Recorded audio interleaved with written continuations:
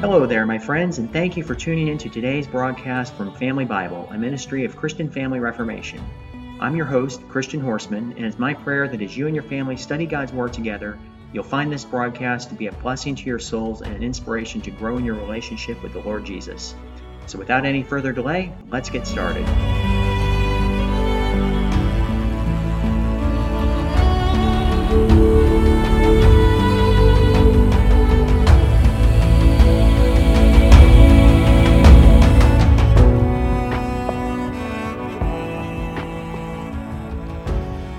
Today we're taking a closer look at the 8th chapter of the book of Luke. Luke's gospel is emphatically the gospel of womanhood. He alone records those tender incidents in the lives of Elizabeth, Mary, and Anna which are associated with the infancy of Jesus. He alone tells us of the widow of Nain, whose son Jesus restored to life, of the woman who was afflicted and bowed down by Satan but relieved by Jesus, of the penitent sinner who anointed his feet, of the home life scene in the home of Mary and Martha, of the woman who congratulated the mother of Jesus, and of the women who condoled with him on his way to the cross. Perhaps most significant of all is Luke's statement here in the opening verses of this chapter, which tells us that as Jesus and his apostles moved throughout Galilee preaching the gospel, they were attended by a group of women who ministered unto them from their own possessions. Among these women, Luke mentions Mary that was called Magdalene, probably so designated from the town of Magdala, where she had formerly lived. By this title she was distinguished from Mary, the mother of Jesus, Mary of Bethany, and other women of this same name. Luke also mentions Joanna, whose husband Chuza had charge of the household and personal estates of King Herod. Evidently, then, she was a woman of some social standing. But of her and her companions nothing further is known except for the important fact that their mode of administering to the Master was one of gratitude, for they had been healed of evil spirits and infirmities.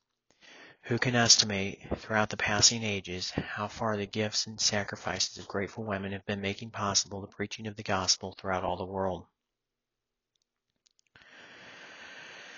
Parables formed a prominent part of Jesus' teaching, and here in verses 4 through 18 we learn the reason why. These matchless illustrations would enable eager and attentive listeners to more easily remember the teachings of the Master, and at the same time, to inattentive or hostile minds, the meaning would be veiled. The parable of the sower and the seed falling on different kinds of soil seems to form a sort of introduction to all of Jesus' parables, for they are vehicles of truth, and our Lord here made it clear that the effect of truth depends upon the spiritual state of the hearers. This parable illustrates the various states of heart which are found among those to whom the gospel message comes.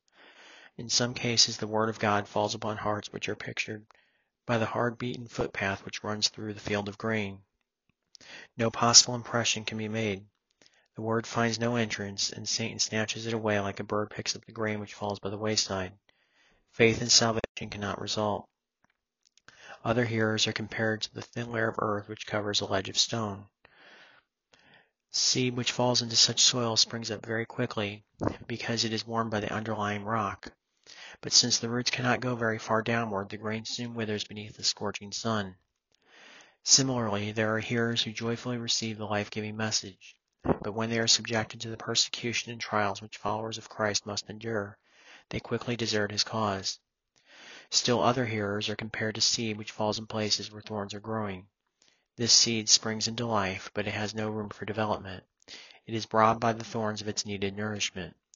Thus some Christians are so preoccupied by the cares and riches and pleasures of this world that they can bear no spiritual fruit at all. However, there are hearers who are like the seed which fell on good ground and brought forth fruit 100-fold. They receive the truth, and they patiently and perseveringly produce the golden harvest of grain in their lives. The great message of this parable is summarized in the words of our Lord. Take heed therefore how ye hear. The purpose of his parables and of all his teachings was to give spiritual light.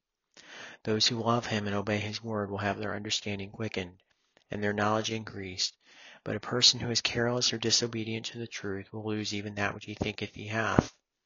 It is a great privilege to hear the gospel of Christ, but it involves a great responsibility as well. It is only from the other Gospels that we learn the exact nature and purpose of the visit which was paid to Jesus by his mother and brother in verses 19 through 21. Luke does not reveal the fact that it was one of the most delicate and difficult dilemmas by which our Lord was ever confronted. The real reason why they had come was to interrupt his work. They feared that his mind was unbalanced and they wished to take him home. Should Jesus allow his work needlessly to be interrupted? This situation Luke does not sketch, but he does clearly state the impressive message which Jesus found occasion to deliver. When he was told that these relatives desired to see him, he pointed to his disciples with the reply, "My mother and my brethren are these that hear the word of God and do it." Thus Luke connects this incident with the parable of the sower which he has just related.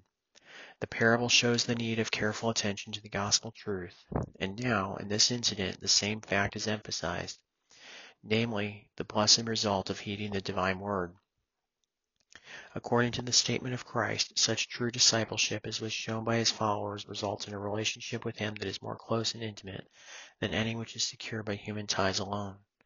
This spiritual relationship is more vital than any kinship of blood or of nature. It results in a fellowship that is supremely blessed and forever abiding, and it is possible for all. Those who submit to Jesus as their Lord and who are ready to do his will, all such persons have a right to claim this relationship with him. Storms were and still are common on the surface of the little lake which Jesus so often crossed with his disciples. And even now, storms are frequent in the lives of his followers. To accompany the Master does not exempt us from struggles and tempests, or from dark skies and angry waves. However, this tempest that is related here in verses 22 through 25 was no usual storm. Even the sturdy fishermen of Galilee, who were familiar with all the changeful moods of that inland sea, were filled with terror. But Jesus, meanwhile, was quietly resting. He had fallen asleep in a time which seemed to his followers to be the hour of greatest danger. Their fear may have been foolish, but it was wise for them to come to the Master in their moment of pressing need. They awoke him with the cry, "Master, Master, we perish." The followers of Christ are not spared from encountering storms, yet in the hour of their peril they should be comforted by his presence, for they can turn to him for relief always and any time. He awoke and rebuked the wind and the raging of the water, and they ceased, and there was a calm. Then, after he had rebuked the disordered elements, Jesus turned to rebuke his followers with the words, "Where is your faith?" He did not find fault with them for awakening him or for crying out to him for help. He only rebuked their lack of trust, which should have relieved them from distress of mind when he was so near and so abundantly able to save. The sufferings of a demoniac in the time of Jesus are very similar to the miseries of those who are still afflicted in our own day by what we often call mental illness. And it is important to also note the exact parallel existing between the actions of the demoniacs described in the New Testament and those persons who are tormented in all ages by envy, lust, anger, greed, and all manner of other evil passions which dominate the human soul.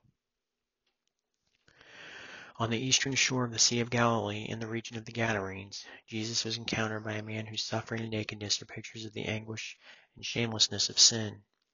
He could not be controlled, and he was dwelling among the tombs. And these, too, are pictures of the helplessness, hopelessness, and loneliness which evil passions produce in the hearts of those whom they hold prisoner. And it is most noteworthy that while the demon within cried out in dread, the man himself drew near to Jesus as if he were really hoping for help.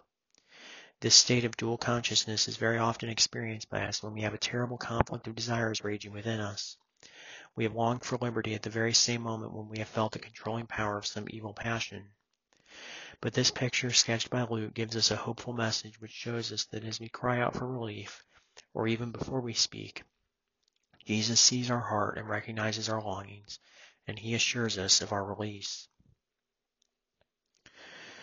Knowing that they were about to be expelled from the poor suffering man whom they had held in their power, the demons asked Jesus for permission to enter into a herd of swine on the mountainside, and this terrible request was granted in order to give the people of that region an attention-grabbing message of their own peril and of the power of Christ. But sadly, they were evidently more concerned for the beast which had been lost than for the soul which had been saved, and they requested Jesus to leave their land. As Jesus entered the boat to cross over to the other side of the lake again, the healed man requested that he might accompany him. But he was told to remain as a witness for Christ in his own home and among his own people. It is always the desire of the Master that the testimony of those who have known his power should first be given to those by whom they are best known. As Jesus returned to Capernaum after carrying the demoniac across the lake, he was welcomed by a great multitude. And in the midst of the crowd there were two sufferers for whom the Savior showed his sympathy as he perfected their faith and relieved their distresses.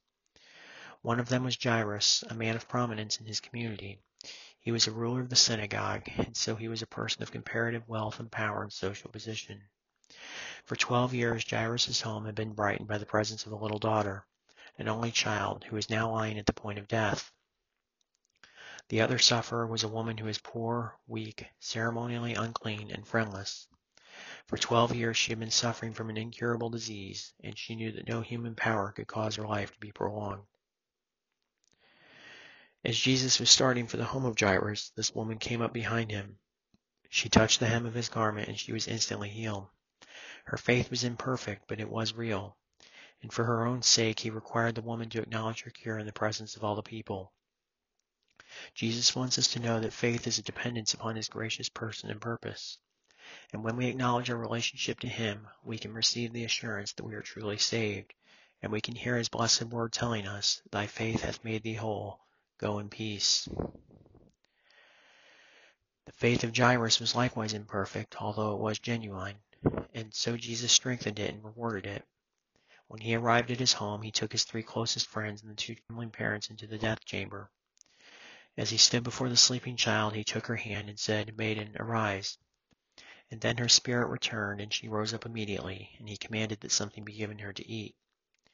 Truly, this miracle demonstrates the divine power of Christ, but the whole narrative also paints a picture for us of the supreme thoughtfulness and tenderness of the Master.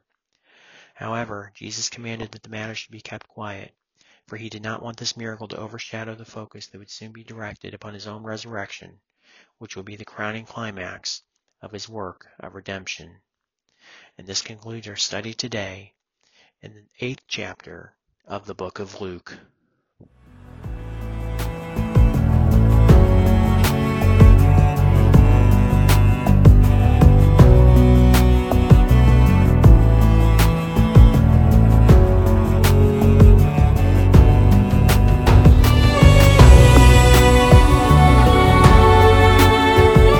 Thank you so much, my friends, for tuning in to today's broadcast from Family Bible. I hope you've enjoyed it as much as I have, and I invite you to join me again here tomorrow, Lord willing, and continue experiencing the richness of His precious Word with your family. If you found this resource to be a blessing to you today, please share it with someone you know, and consider taking a moment to leave a comment and tell others what you found edifying. Also, don't forget to like and subscribe on YouTube so you'll never miss a new broadcast. And feel free to visit my website, ChristianFamilyReformation.com, for inspiration and encouragement in your family's walk with the Lord. I'm your host, Christian Horseman, and I want to thank you again for tuning in today. May the Lord inspire you to live life today in light of eternity. Seize the day for Jesus Christ.